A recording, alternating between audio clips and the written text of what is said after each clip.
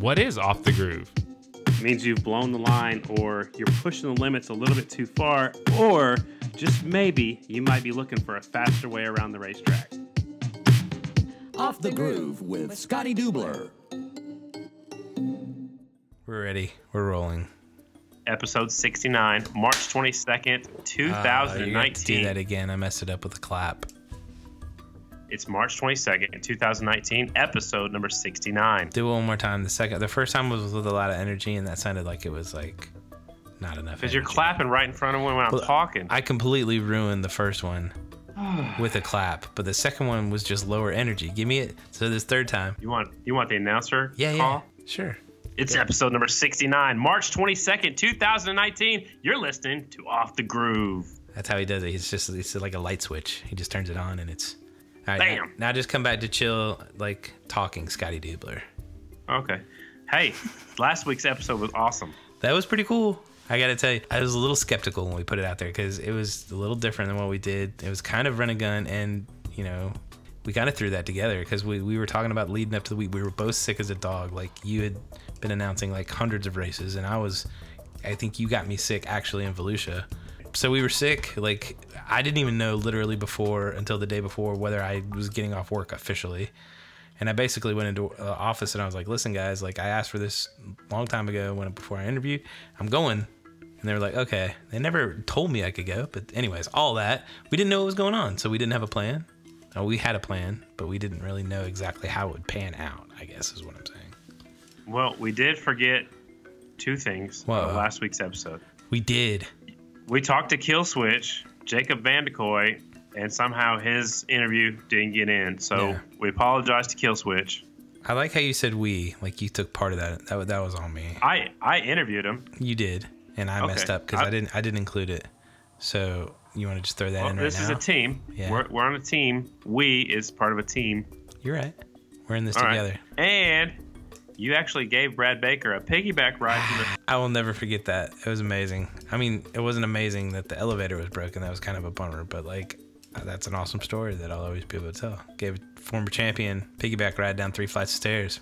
Brad the Bullet Baker. That was awesome. Absolutely. But I had a great time. I think what we need to do is section that off. I think people are wanting to hear just Jen Lewis's lap around the track. I think we might need to make that our intro or outro or something. We usually hear a lot of feedback, you know, little people telling us here and there what they think about the show. I mean, every comment that I got, all about Jen Lewis. She's kind of a big deal now. She was so embarrassed, but she nailed it. What are you talking about? She rocked it, and it was funny as hell. It was great. It was good stuff. But when we first walked up to her, I said, you're on Off the Groove. She wouldn't say nothing. Not one single word came out of her mouth. So what else going on? It. Not a whole lot on mine, man. Just getting ready for another race weekend, which is right around the corner.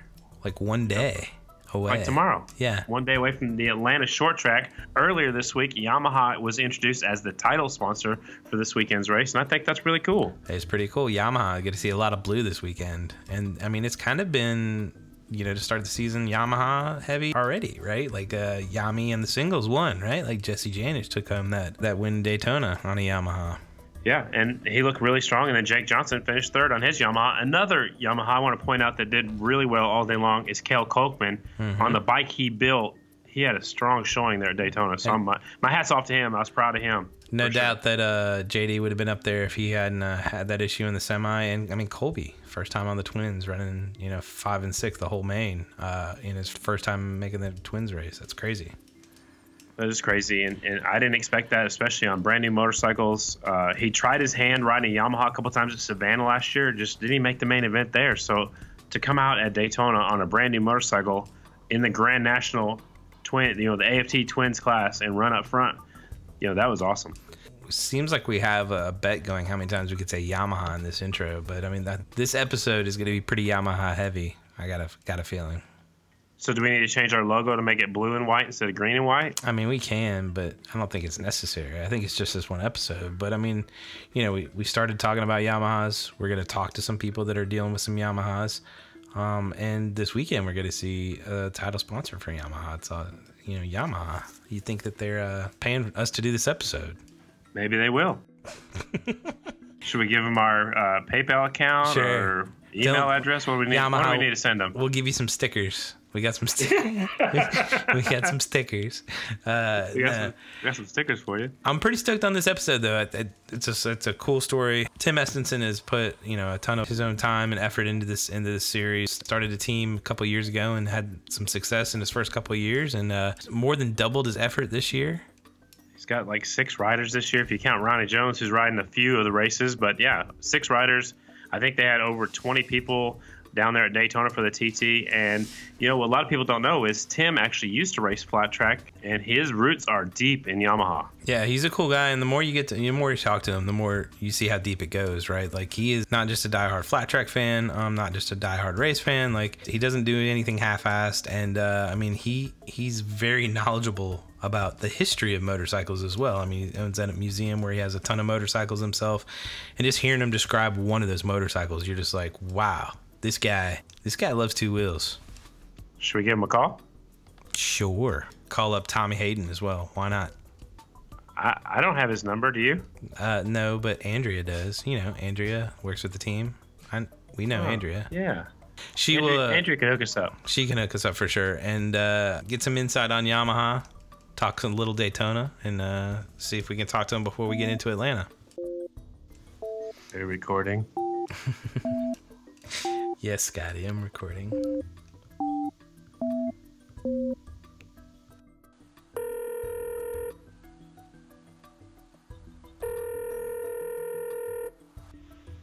Hello?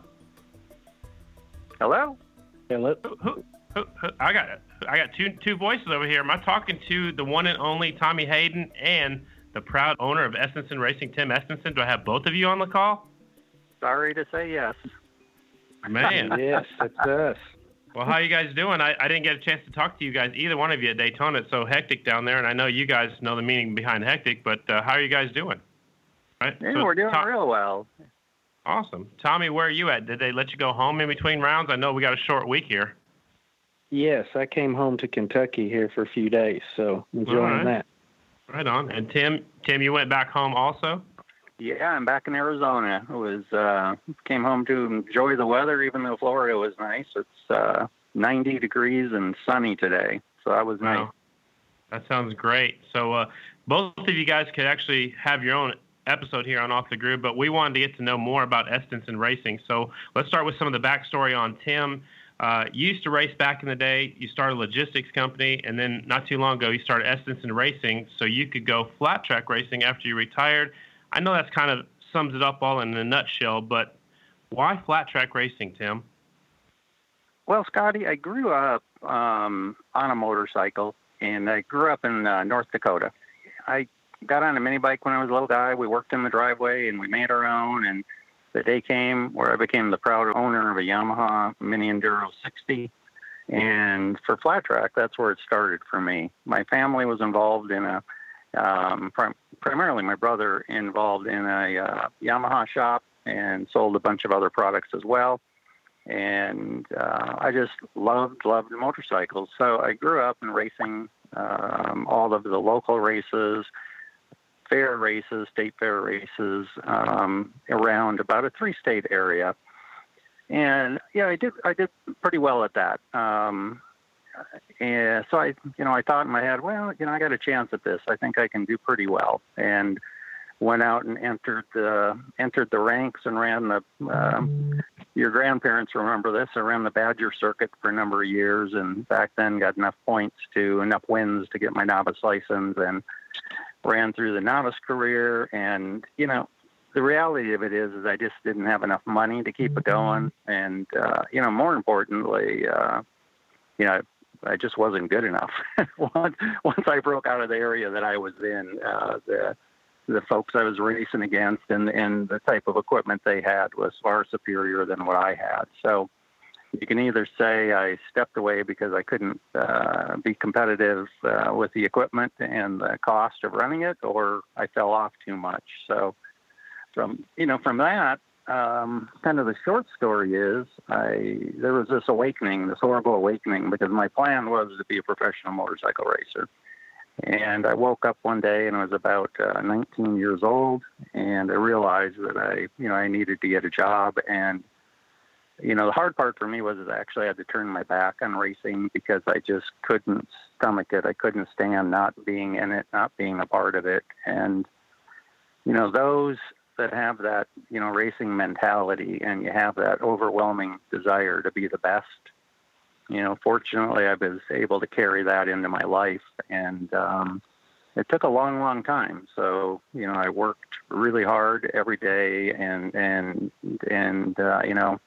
they say, success came easy, but, success came showing up every day and working my butt off for 40 years. And I just feel very blessed that, I was able to do that.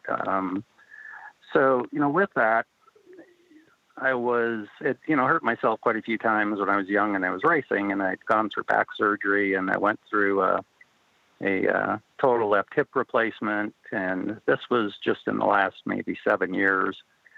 And I was in getting my second total hip replacement. And my wife looked at me and she goes, "This is it. You have to stop. You've got to get a hobby. You've got to do something besides working and coming home. So I laid there and I thought about it when I was going through my recovery process and, thought about what I liked and what I missed. And the only thing I could come up with was motorcycles. I just love motorcycles.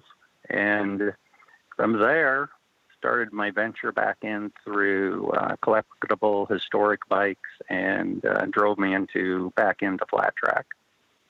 Well, I just remember not too long ago in 2017, there's this brand new team, and Dalton Gauthier winning the first 3 rounds, of course, was disqualified for that third one. Then Colby Carlisle rode for you and won the championship. 2017, also Sammy Halbert won the X Games gold medal, and that was my first impression of Estenson Racing. And I just didn't know where he came from. I knew that he used to race and stuff like that, but it's good to get the backstory. So, and then we move on to 2018. You had a 2-rider team, basically with a singles rider with Colby Carlisle, Jake Johnson, who had a win there at Buffalo Chip. And then at the end of the year in 2018, J.D. Beach rode for a few races for you. And then the big announcement came at the end of 2018. J.D. Beach, Ryan Wells, Dallas Daniels will be joining the team, more than doubling your lineup for this season for 2019. So, actually taking a look at the lineup for 2019, you have Ryan Wells, Dallas Daniels will join us in June. In the twins class, you got Colby Carlisle, J.D. Beach, Jake Johnson, and Ronnie Jones will be running, a handful of races, about 6 races when I talked to him last. But so what is it about racing that made you more than double your team? It keeps getting bigger and bigger.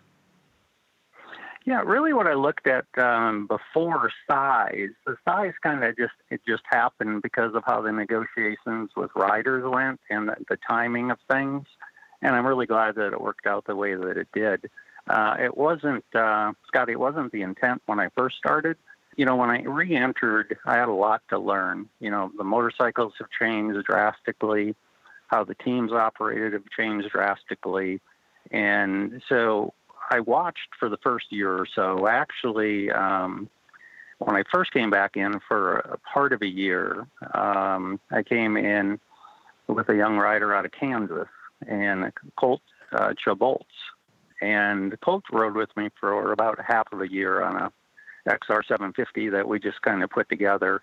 And that was really my entry back into it. And then from there, I stepped back and I said, all right, I'm enjoying this.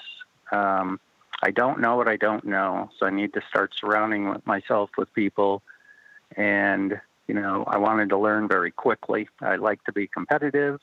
I like to have fun with it. That's the most important part of it. And I know it's hard to say that because we all want to win, but I want to just create a wonderful environment that's just very, very involving as the team, as the family environment, and working together cohesively. And really, when I looked at that, I started looking at what I'd done in my business life. And what drove this was just really the idea of surrounding myself with, people with, high morals and ethics in their personal lives and a drive for success. And then people have had success within flat track over the years or road race over the years. One of the disciplines that feed into motorcycle racing. So through doing that, I stepped back after last year because I was moving too fast. I was moving from a Yamaha, then I was moving to an Indian, and I just had to say, halt. We're not going to get anywhere if I just continue to, spin it here. I've got to get focused in and drive a team, and I've got to re-centralize everything into Arizona. I had things spread across the country, which wasn't necessarily bad. It's just the way that it happened. So I made the decision to take a break, get a nice facility in Chandler, Arizona, host the race team out of here, be totally based here, and where I could see it, feel it, and touch it every single day and start growing it from there. So with that said, having my wife put up with all this, Tracy, is just a huge supporter. Even a few years into this, where she's really looking at it and looking at what we're doing, she wants me to do this and to, kind of enjoy this chapter in my life and moving forward. But her commitment that she expects of me is to be working with the young riders. I want to work with the twin riders. I want to continue to bring people up. I want to run for the championship every single year. At the same time, Dallas Daniels is coming up. He'll be on the track in Lima. He raced this past Saturday night against some really strong riders in Georgia. And, he set fast time and he won the main event. It was just extremely exciting for him. So to continue to work with him and mentor him coming up, and then there'll be another rider behind him. So my commitment is as a team owner is to continue to feed opportunities to young riders that I believe in and I believe have the family values and the commitment and want to do this as a profession versus just going through having a lot of fun and giving up on it, some point in the future. And that really drove us into the team that we have now. So I have Ryan Wells on the single side. He's going to be driving towards the championship this year. He's going to be able to mentor and work with Dallas throughout the year. Dallas will hit fresh in 2020. He's on a 2-year contract. The twins side, Colby Carlisle stepping up to the twins now. We'll make the decision whether he's going to run, the Premier Twins or if he's going to stay in the Production Twins. As of now, Production Twins is what we're leaning towards.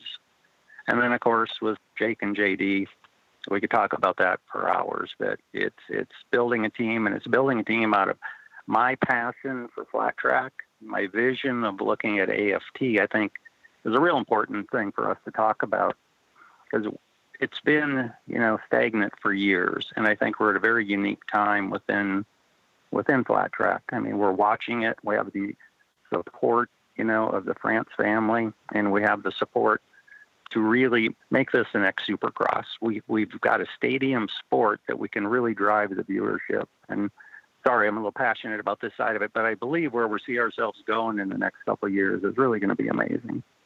Yeah, and it's the best racing out there. I'm not putting anybody down, but some of the road racing, they get a little spread out. Supercross, the racing's just not there like it is in flat track. So I agree with you, Tim, on that one.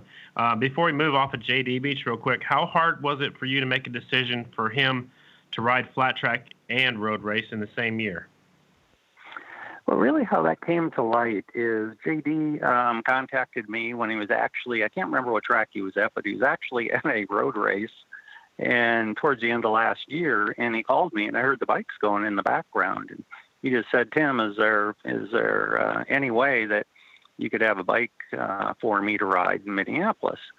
I didn't hesitate at all. I said, JD, I don't have a bike. We only have a couple of weeks, but I'll get a bike built for you and I'll guarantee I'll have something for you to ride. And because I didn't want to miss that opportunity. JD was just an acquaintance for me through Colby Carlisle. They're good friends. Colby's, stayed with him off and on during the last few years. He's practiced with him. And I just knew the kind of person JD is and how committed he is to the profession, of, again, whatever discipline it is of motorcycle racing. And to have that opportunity to spend some time with him was wonderful. In between the two races, between Minnesota and New Jersey, we're able to talk a little bit more seriously about flat track and, the possibility of having him join Estenson Racing full-time for the 2019 season. It's through doing that, he still has the overwhelming desire to road race. And I didn't want to take away from that because I didn't want to give him an ultimatum of, hey, it's road race or it's flat track, because how can you get the best out of a person when you're putting boundaries on them from day one? And he started negotiating with another 600 team to go to ride for them.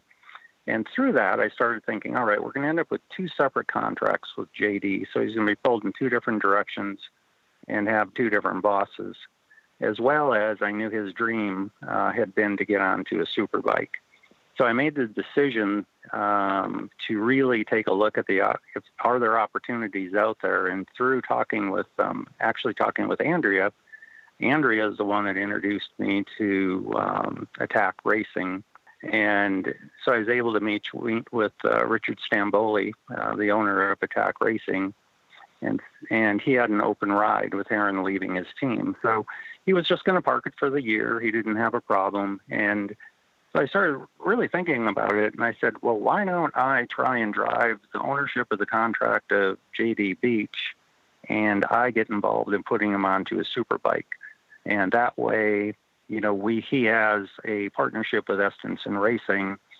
I have a partnership with Attack. So it's Attack Performance / Estenson Racing on the superbike side. And, we're doing that for this coming year, and that'll give JD the opportunity to ride the superbike. At the same time, I think we all know his talent level in the flat track, and we're moving forward. I think it's going to be super exciting for the flat track world to have JD involved full time this year.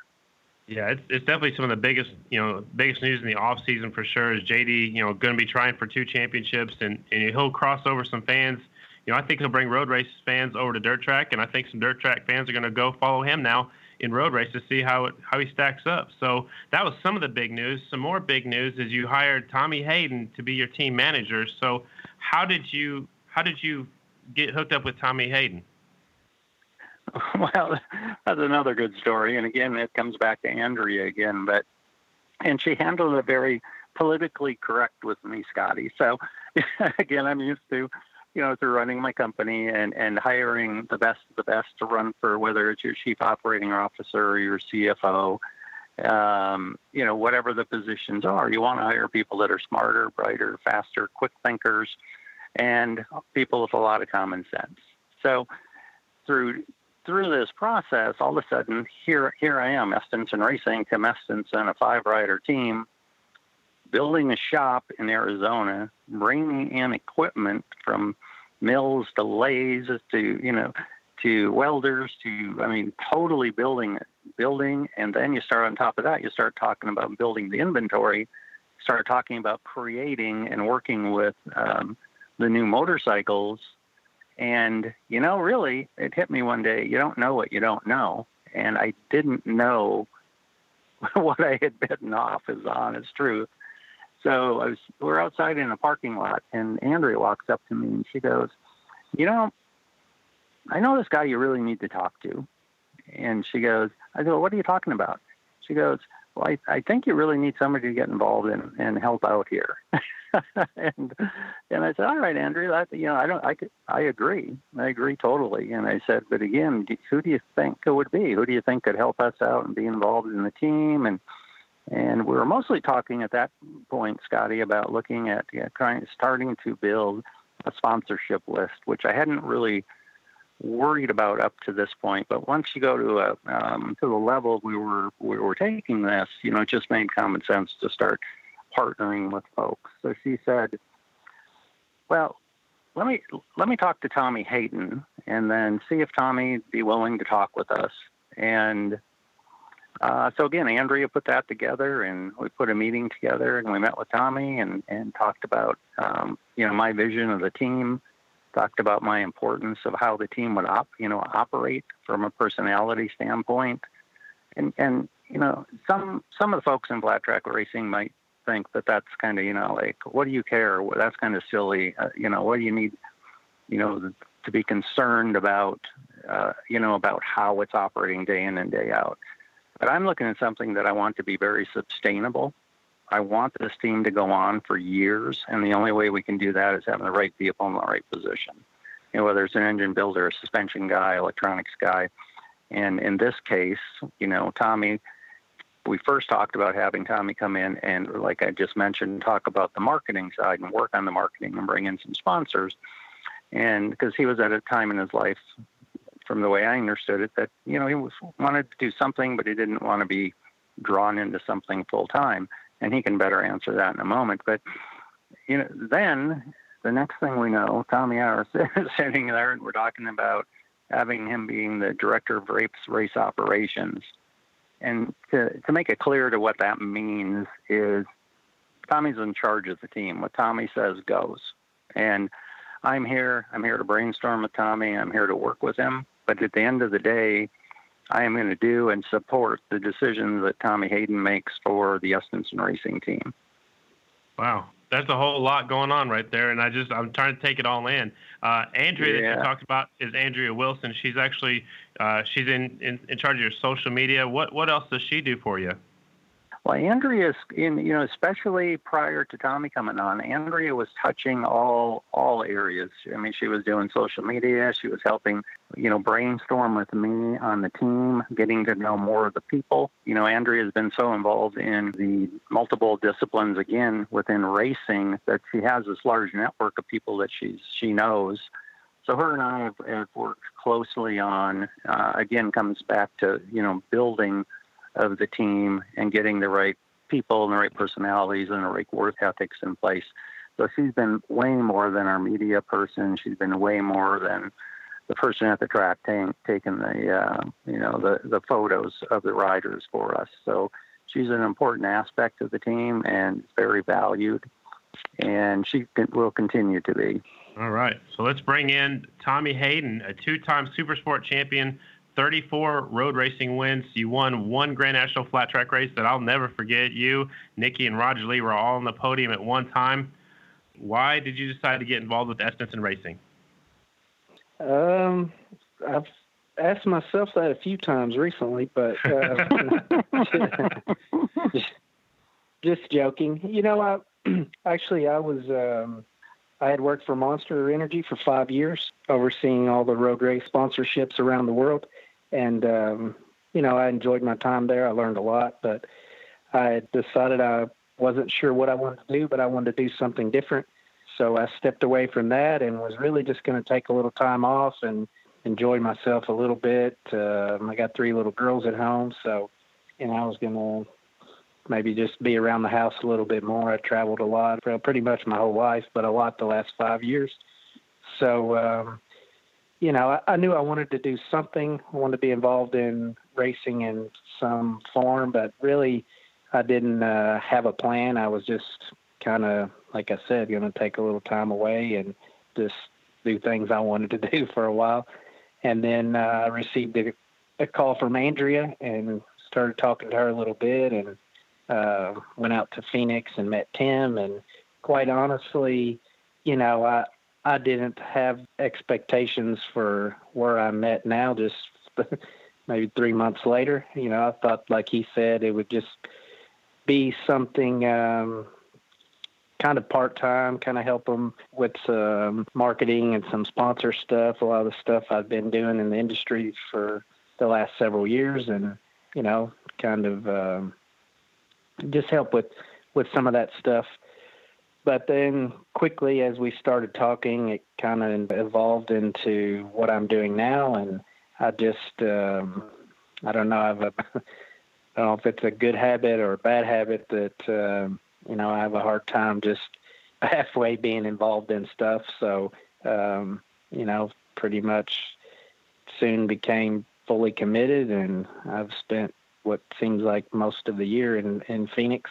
Just getting everything to Daytona. We ended up having to get a new hauler, and we're, like he said, getting shops set up. It was real important to kind of get the image of the team how I thought it should be, and all the sponsors kind of organized and situated, and how we wanted to structure that, and just a lot of that kind of stuff. Some of the team members, we still had to put the pieces together and those things. So it's definitely been a very busy first few months, but we made it to Daytona. We were, what I felt like pretty competitive in all the classes, and was happy with where we're at today in this short amount of time. And I think we got definitely a bright future if we can keep after it like we have been.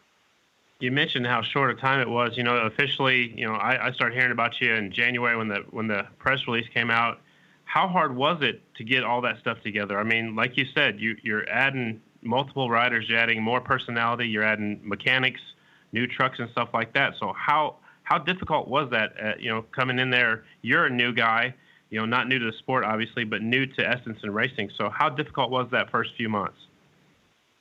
The most difficult part was just the time. Time was just our biggest enemy. I think that we had good people. It takes a lot of time to do what we were trying to do and to get everything at the level we wanted it. So it just, I would say required a lot of effort from everyone, a lot of long days. But, that's racing. It's the same for everyone. I feel like you don't talk to any teams, no matter how big or how small they are. Everyone's burning the midnight oil leading up to your first race, and that's just part of racing. I think you got a pretty diverse group of riders. You got a couple of veterans, Ronnie Jones helping out a little bit. You got Jake Johnson, who's been around for a long time. JD focusing on flat track for the whole season. Colby moving up to the twins class. And then, in the singles class, Ryan Wells and Dallas Daniels will, start racing in June. Talk to me about your riders. Do you like the riders you got? What's your first impression, and how do you like working with them so far? For sure. I think we have a great balance of riders with the young guys coming up, and then the guys in the middle to, a guy more like Jake who has a lot of experience and championships under his belt also. So I think we have a great mix of riders at all different levels through both classes, and even all three classes if you consider the production class also with Kobe. So that's definitely something unique about our team that I'm aware of. No other team has that. I feel like we're going to be competing week in and week out in all three classes when they have those there, when the races that have all three classes. So I do think that's pretty neat. That's something that we can kind of bring to the table that no one else is. And back to the riders, I knew, JD lives here close to me, so I probably knew him the best. I knew some of the other guys, but definitely got to know them a lot more over the last couple months. Definitely happy with the riders. I enjoy working with them. I think they all of them have a very bright future, and I think Jake, he's a little bit the older one on the team, but I think he's got several more good years in him as well. It seems like he's kind of relit the flame, seems like, in talking to him and the people around him, that he's remotivated and fired up, and I think that showed at Daytona also. So, yeah, I think on the rider side we're looking good. It's just, really puts more pressure on the team to, deliver the equipment they need to do their job. So how much testing did you get in before you loaded up and head to Daytona? We got, really I would say it was a real full test on our race bikes, pretty similar to what we brought to Daytona. We did 2 days in Phoenix on a local track there on a small half mile, maybe a 3/8. So that was the first real test. There was some other tests earlier that before I was on board that they had that weren't, I would say, full tests. It was, one bike shared by, all the guys, and, really not quite the complete package. And then once we got down to Florida, we did a day over at Ocala on a smaller TT track, and did a day there, which was definitely helpful. Also, we learned some stuff there, and helped us out for the race there in Daytona as well. So, not as much as we would have liked. We learned a lot at every test. So I do think we have more potential as we get more track time, because still pretty new on the track. Right on. So Let's talk about Daytona just a little bit. Tim, I'll get your opinion first, and we'll go back to Tommy. But a solid day, I would say, for Estenson Racing. Didn't have results for two riders. We're talking about J.D. Beach, who fell off while running up front, and then Colby was running like fifth in the main event before he had a mechanical issue. So, Tim, give us your overall impression of Daytona for you guys. When I was in the heat of the day, it was pretty disappointing. I went out. When you're watching the races go on, you watch JD go out and and win a heat, and you watch Colby the first time in a national on a twin. Being so competitive.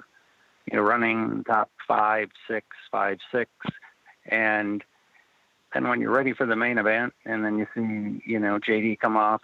The semi, you see JD come off the line, and we just had a little incident that happens, and so my heart just sunk at that point.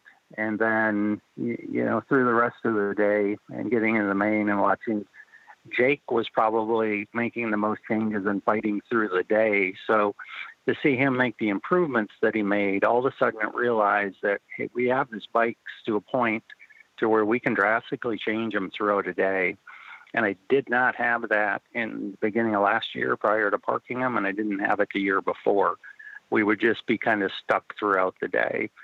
So when I separated myself out and got back to the truck when the races were all over, I was extremely pleased. I mean, I went up to Colby and I went, my goodness sakes, your first national, you've secured your number for next year. You got number 36 reserved for him. So he's going to be, we're excited about that. He went out and he was able to run with and pass and stay up with, the best of the best the first time out on the track, and especially on the TT. Jake, again, worked hard, fought hard to get up and get a podium finish. You never know, it's racing, but in my heart of hearts, I believe if JD would have been able to keep it going, he would have done really, really well that day. So we had 3 new motorcycles on the track that we'd been working on and prepping all throughout the winter, trying to get the best Yamaha MT-07 DT on the track and be the year of proving that the parallel twin Yamaha can be on the podium on a consistent basis. And I believe we're going to do it. I believe we're there in my heart that we can make this happen. And the riders, most importantly, feel really comfortable on the bikes.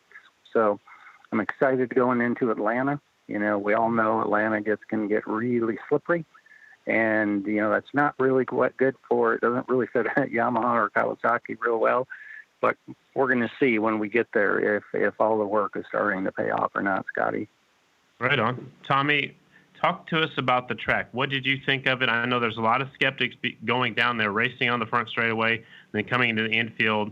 What were your impressions, after racing at the Daytona TT?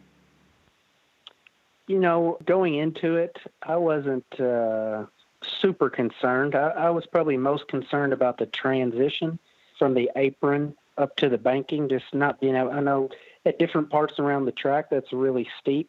And in racing there before, I know that, it's difficult to cross that steep transition. So that was what I was most worried about. I wasn't worried about really the difference between coming on the dirt or off the dirt. It was just how you were going to cross off of the transition from the banking to the apron. They did a really good job at the angle of that to, ideally, I think the best it could be. And then both entering or exiting it really turned out to not be that big a problem. So in the end, I think it looked great. Watching it on TV or Fans' Choice, I had a lot of people comment that they thought it looked really cool to have something like that. I think it was neat. They had a few obstacles thrown at them from, they get what's left over after Supercross and some amateur racing and everything else after that, which doesn't help if they could just start from a brand new, fresh surface and prep it exactly how they want. So I think it ended up being a little bumpier than everyone would have liked, but I think for what they had and the obstacles the track crew was up against, I don't see how they could have done a whole lot better. I agree with you 100%. So, Tim, You said when you started Estenson Racing, you had an XR 750, then you had Yamahas, then you had Indians. So why are you committed right now to Yamaha? Well, Scotty, it goes all the way back to my childhood. Growing up, I always rode Yamaha, and it was kind of a family tradition. You know, the shop that we had was called Power Products, and it was a Yamaha dealership. Early on, I was able to sneak away and raceable taco a little bit, and then, of course, that got ended quickly, and I was put back on a Yamaha. So the loyalty of the brand really goes back to my childhood. And then, you know, the other thing, and just to be fully transparent, for me, it's the challenge as well. So we have the V-twins that are out there that do real well. They're historically they've proven themselves to be the bike to have on dirt. And the challenge for me, Ricky Howerton and Brian Smith have done a wonderful job on the Kawasaki, not taking away from that at all. It's incredible what they've done and what they're going to be doing this year as well. So for the Yamaha product, if you look at the history of Yamaha early on in dirt track racing, it was very competitive motorcycles years and years ago. And the XS 650, as the years have passed, all of a sudden it's non-existent in flat track. So my number one goal this year is to win a Grand National Championship race with the Yamaha product. Scotty, the reason that's so important to me personally is to just break this horrible dry spell. The last time a Yamaha has won a national in flat track was 1982 with Scott Pearson at the Peoria TT. Now, he won that race 2 years in a row. And a young man I grew up racing with, Peter Hook, was second in 1982. So from 1982 to 2019, that's a long dry spell. So my personal goal, and I'm fixated on winning a national. After that, of course, I want to win the Grand National Championship on the same product. Right on. So I think this question is probably for Tim, because I think you already had the riders picked out before Tommy came on board. So how do you pick your riders? Really, it's when I meet with them, I talk to them more about where they came from, what their drive is. Like, why do you want to race? Why do you want to be the best? Why do you what are your goals through it? What's your backup plan? What's your education process? And I think this is important because a lot of the young riders that are out there, Scotty, have stepped away from high school, and they'll start saying, yes, I'm going to do online classes, or yes, I'm going to do something else, or yes, so I'm going to go back later and get my GED. So that's not okay with my wife and I. So we really talk about them as a person. We talk about helping them, because if you can drive the discipline in your life, you can continue to drive the discipline in becoming a professional motorcycle racer. As an example, and my wife's rule, and I live by my wife's rule because she can tell me she doesn't want me to be involved in this anymore, is they have to get a high school diploma. So I had a rider last year, a couple of years ago actually, and I don't think he'll mind me saying this, but Colby hadn't gotten his high school diploma, so he didn't want to get a GED. He wanted to graduate high school. So the stipulation on Colby on riding that next year was by early spring, he had to show us a diploma that he graduated high school, or he was not going to be allowed to ride one of our motorcycles. He did that. Wow. He went through. He graduated. He showed that he can start it and finish it, and that's what we're about. We've got to understand the person. The families are an important part of it as well. Colby's dad gave up his life to drive him around in a van for years. And there was that drive to help his son, and there was that drive, for success for him. But it's up to him to take it from there. Once we're able to give him that opportunity, it's Tommy's job and my job to make sure that we can offer them the best equipment that we can give them, and hopefully it's the best on the track. And the same thing is true with Ryan Wells. Ryan is coming up. Ryan, when he comes back here, and I know he won't mind me saying this as well, we talk about it all the time. When he comes back here from Atlanta, the first thing that he does is he starts school. So within a period of time, he's going to get his diploma. So we drive it. When I talk about a family atmosphere, there's got to be life after racing. And when a lot of these kids get it so focused on, I'm going to be a racer, I'm going to race, that's fine. But everybody's going to reach the point, whether you become a multi-time Grand National Championship, the racing is going to be done, and you need to have your life. You need to be preparing your life for when that day happens. And for me, that's part of it. So if I get a young man that's not interested in doing that, or he's not interested in the commitment to a workout schedule, I set them up with personal trainers. If they're not showing up or they're canceling a personal trainer, that's not, they're done. They won't be with us. This has got to be serious, and if they're serious about it, we'll give them what they need. And you can really pick a lot of that up through talking. It's almost like interviewing for a position in one of my companies in the past. So it might sound a little bit harsh on the front side, but it pays dividends at the end. So I feel, look at the 5 people we have right now. I mean, we have 5 superstars, I think.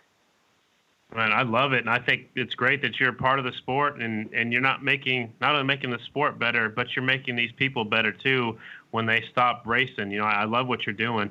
Tommy, what tracks are you guys most looking forward to this year?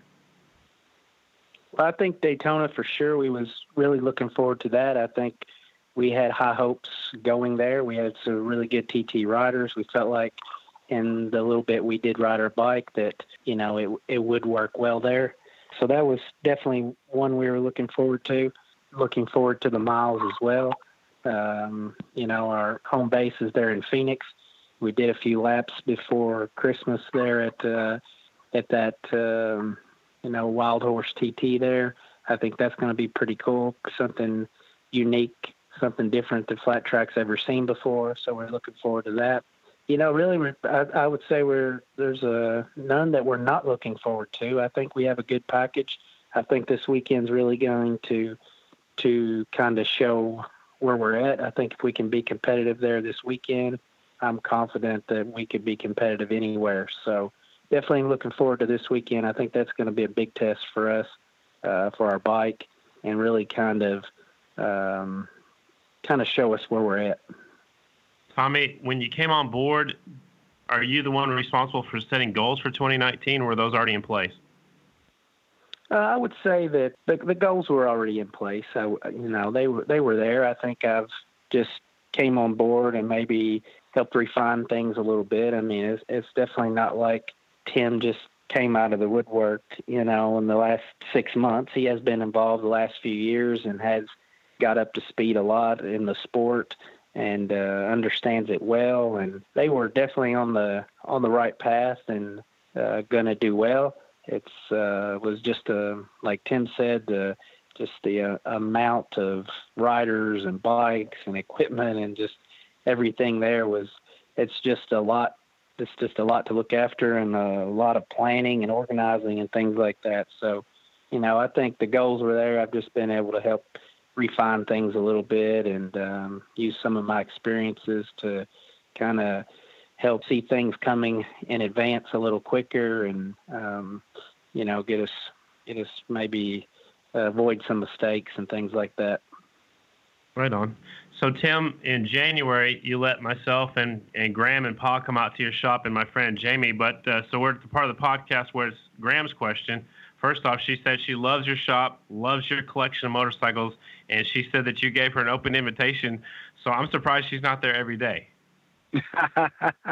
I love her. We had so much fun together, and and I didn't put it together on the Badger circuit from back in the 70s that she was involved in that. So that was like old home week when we were able to. When I was a snotty-nosed kid with hair down the middle of my back and spirit of 76. So we had a lot of fun with her. And, and I'm very passionate about my collection and sharing it with people who understand it and really, really do care about the history of the sport. And we're expanding already the race shop. The race shop is the building that you were in. Scotty, where I am expanding that. I'm going to move all the collection bikes out, and that entire building is going to become the race shop. I have a vision of what I want, and I want it to be, just a first-class operation where you walk in and it's, extremely clean. It's very professional. Everything has its place. the collection will be celebrated. It'll be in the building next door, which is now part of Estenson Racing, Estenson Collections as well. Okay. We'll be transitioning into that building in the next 30 days or so. And that way I can have people that want to come and visit the collection not need to actually go through the race shop. So I'm very excited about that as well. Well, that's awesome. So it's time for Graham's question. Tim, this one's for you. She said, with so many different people now and personalities on your team, how well is everybody getting along so far? Through the last 6 or 7 weeks, quite frankly, the tensions were running high with a couple of folks in the shop. But we got to keep in mind that we were running, I think, and to Tommy's point, we had, I think, probably the day we had was a 12-hour day. But, the guys would usually be there some by 8 in the morning, some by 9:30, and people weren't leaving before, 10 at night, sometimes 2 in the morning. So then once we got down to Daytona and we had a little time to breathe, saying, wow, we pulled this off, people were having a lot of fun together. So it's surprising that we had that many personalities. And Scotty, when we showed up at the track and we did an actual head count of people that are there and having a new group, it's like 20 people. So it'd take 20 people that really, not a lot of them have known each other real well. Some have known each other for a lifetime. And to bring a group together, and it's a real cohesive environment right now. And, Tommy's job and my job and everybody's job there is to, keep that, because we can't win and we can't put off the image of the sport unless we're being very professional at all times. And that's the expectation of the owner, and it will happen, and it will be that way. Love it. So we're at the part of our podcast now. It's time for our rapid fire questions. So basically, I'll ask a question. I want to know the first thing that pops into mind. Tommy, you're up first. What's your favorite motorcycle? Wow, I have so many. Probably my championship bikes I have that I was able to keep that I have here in my house. Right on. What are they? 600 Kawasaki, 600 Super Sport bikes, 2003 and 2004. That's awesome. Tim, what's your favorite motorcycle? I know you got about 1,000 of them in that shop. I'm just kidding, but you've got tons of motorcycles. Which one's your favorite? 1949 Hemi R100. Really? Manufactured in Germany, never imported into the United States. All right, so that's a very rare piece for the United States, right? It is. And the technology, just briefly on that particular bike, which didn't enter the United States till years later, is that bike's it has what's called an egg motor, where the pivot point for the swing arm is inside the motor. And in 1949, it had a single-sided swing arm because they had so many flat tires. So they had that technology in 49 for changing not only the rear tire, but the front tire. Front is a single-sided fork. Wow. And if you look at the technology of that motorcycle, it's unmatched to anything I've seen. That's crazy. I have to check that one out next time I come out there. So, Tim, this one's for you. What is more stressful, your logistics company or running the race team? On race day, it's the race team.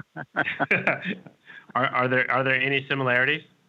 There really are. And they're polar opposites of each other. But in the business side of it, it's like when you're in the logistics company, it's like when you have that opportunity to really close a deal that can change the structure of your company, add a lot of positions to offer, people jobs, and closing that and growing the revenue of the company. I mean, that when you're right at that point of closing it, it's kind of like when you're right at that point of winning a main event. It's just, it can all go wrong, or you can celebrate a few hours later. I gotcha. I love it. Tommy, what's your favorite type of racetrack? I would say TT for sure. All right. Tim, what's your favorite type of track? I love a loose pea gravel. All right. So, Tommy, what's your favorite racing memory? I would say the Springfield TT when my brothers and myself were all three on the podium.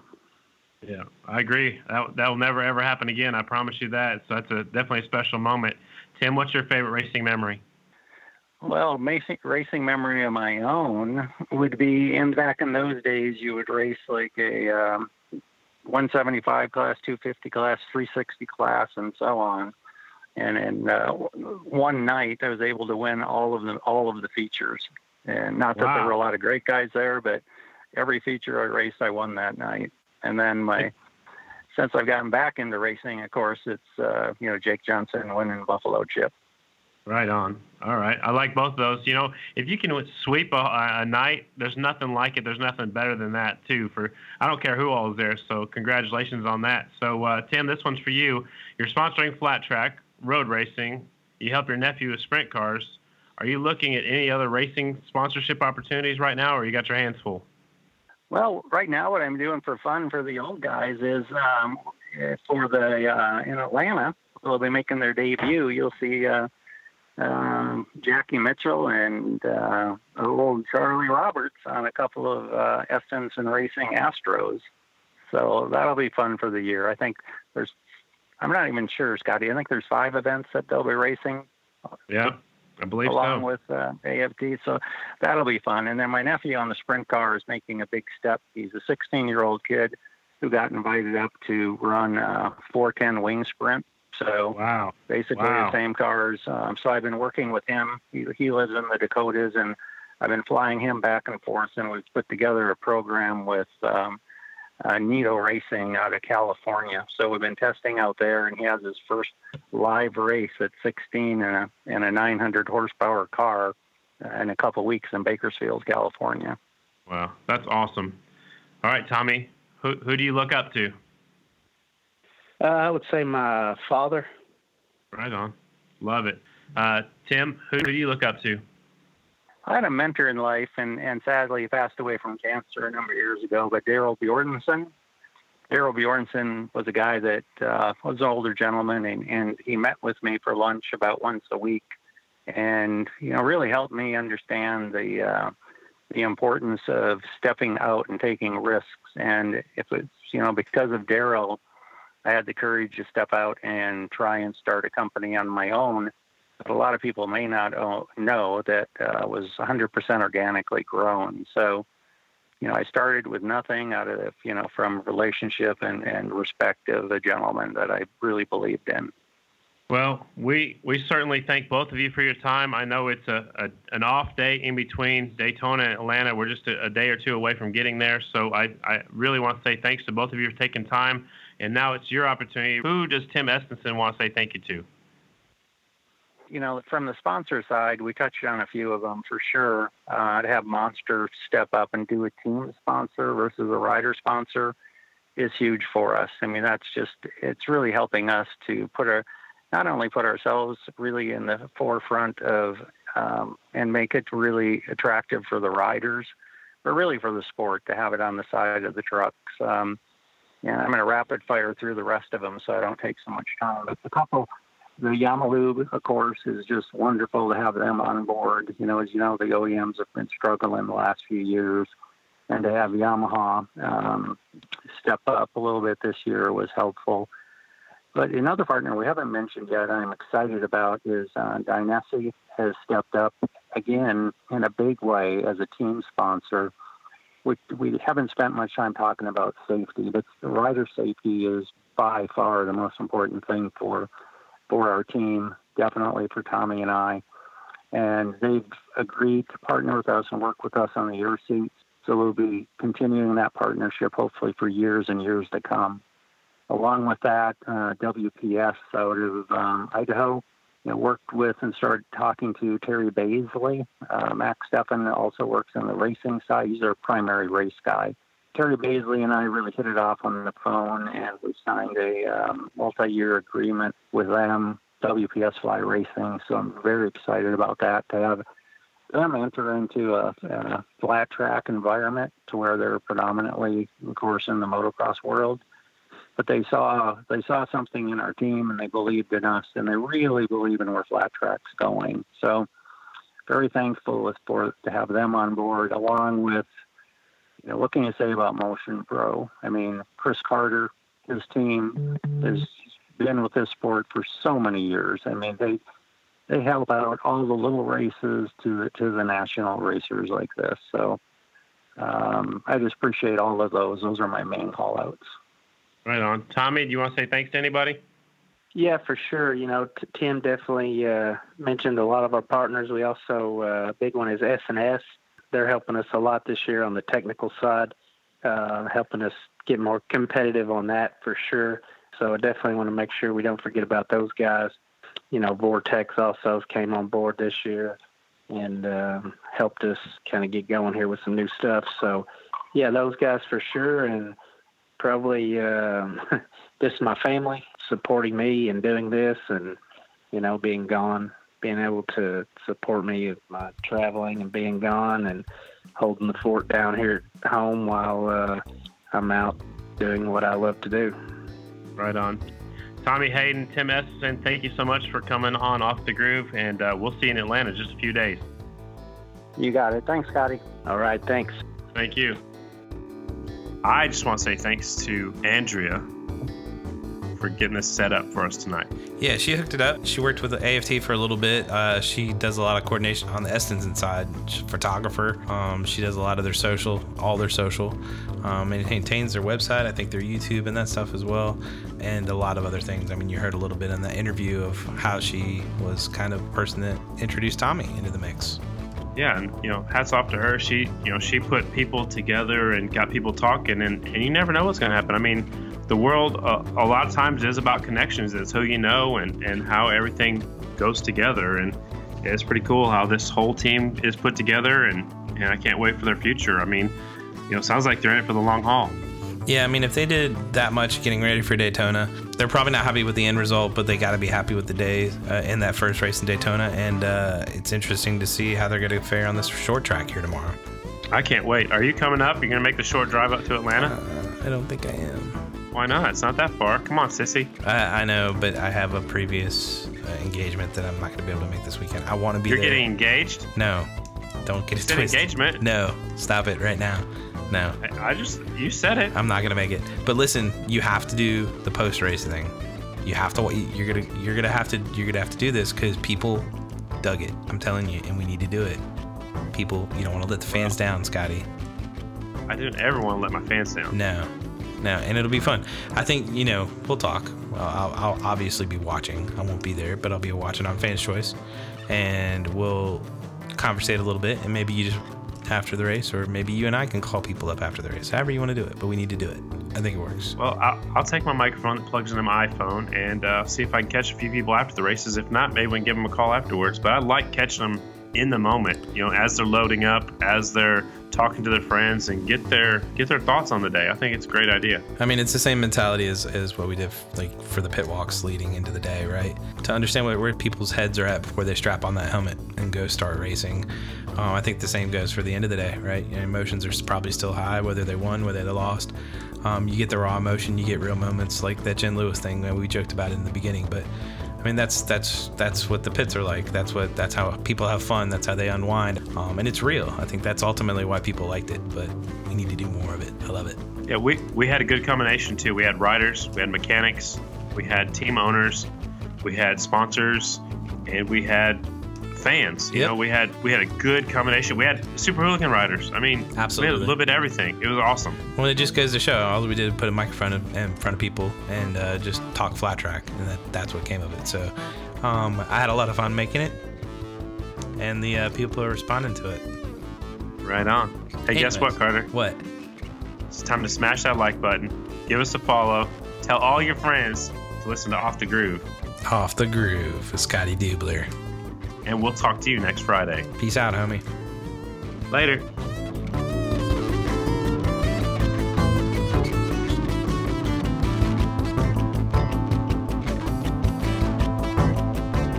Hey, Scotty, should I play some new outro music? Hey, Carter, I like what we have. You like what we have? I should never change it. You can change it if you want. What if I want to mix it up? You know what I'll do? Is I'll do a different intro and outro for your post-race stuff. All right.